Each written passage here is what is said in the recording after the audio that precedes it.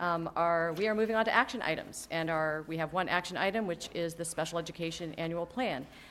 Dr. Murphy, is there an update on what we saw? Yes, let me last? turn to Mr. Paul Jamelski, our Director of Special Education, and I believe the board members had some questions last time Mr. Jamelski was here as an information item, so can you please provide kind of an update on where we are, and then I believe the board can take action on this. Yes, good evening, board members and Dr. Murphy. At the last board meeting where we presented an information item, there was some commentary discussing some allocations within the grant funding, how it is distributed. We determined that consistent with previous years, the vast majority of the IDEA grant funding goes to pay for human resources or personnel staffing to support students with disabilities across the two grants. One is larger and one is smaller. Within the distribution of how the grant funding is used, there was a discussion in our Arlington Special Education Advisory Committee, the ASAC, regarding full-time instructional assistants who were provided to supplement services at schools versus hourly assistants. And that discussion was also brought up at last board meeting, and we made an adjustment from full-time instructional assistants being paid through the grant from 20 to 23. We used hourly assistant money to offset that, so we reduced the hourly funding and increased the full-time assistant funding to try to address that need. We also had some discussions with our Child Find team about an increase within the last 3 years. There's been an increase of more than 10% of student studies and eligibility meetings happening at Child Find, and we really need to increase the amount of Child Find special education teachers conducting assessments and participating in meetings, and we increased that from 1.0 to 1.5 allocations for Child Find assessment teachers. There was also a question about the grant. Where does that come in with the overall special education funding for APS? $91,836,000 approximately is the total amount, not counting special transportation, that is spent on special education. A small slice of the pie is the IDEA grant, the two combined. The small other one are also federal grants for Project Extra Step, which serves homeless students, a small amount for Special Olympics, and a small amount of grant funding to support instruction of students who are incarcerated.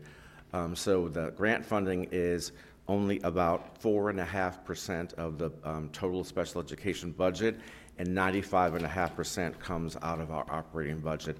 So that kind of puts the grant in a big picture of where the money lies for special education.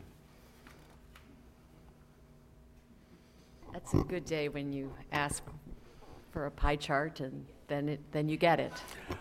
By the way, that's really nice. Thank you, Mr. Jamelski. I appreciate that. Thank you. It's very interesting, too. I would also like to thank, it took a lot of support from many people, and particularly, too, I want to recognize our Ashley Deljo, who is one of our technology support specialists, and Jorge Velasquez, who is a budget analyst. Without their help, we would not have been able to put together all of the numbers and the background to make this work. Clarifying questions before we take a motion? Clarifying questions. And I do have one, because we did have a speaker earlier who referred to the idea that there was a reduction in special ed instructors or assistants. I wasn't quite sure. You had the conversation, so you clarified? I had an initial conversation, and we're going to speak tomorrow morning at 9 o'clock. Okay. And she was speaking about funding out of the operating budget for projected staffing, and I think she was looking specifically at Wakefield High School. The initial projection numbers are just that initial, and there are going to be some adjustments. So I contacted Ms. Fisher, and we're going to have a continuing dialogue. Okay, and that was based on planning factors, so there wasn't some kind of institutional change. No, It's just- no okay. institutional change. Excellent. No. All right, may I have a motion? Oh, yes, Ms. Talento. It's a clarifying question. On slide 3, we are offsetting increases by decreased hourly assistant funding and decreased professional development funding. Is that in the grant, and we'll be providing the professional development through our operational budget for special education, or is that in the total budget? So, thank you. It's a very good question. So this is dealing specifically with money that was already in the grant. In the Okay. original proposal, we had allocated $75,000 for professional development in special education. There are other allocations in the operating budget. So all of the funding that is represented in the grant is adding to what is already in the operating Okay. budget. So this just moves some money slightly out of two accounts to allocate greater amounts of full-time specialty assistants. But there is also allocations for staffing and professional development in the operating budget.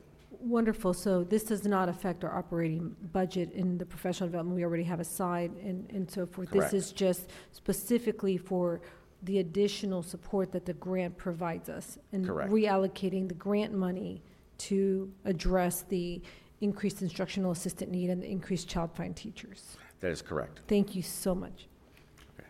May I have a motion?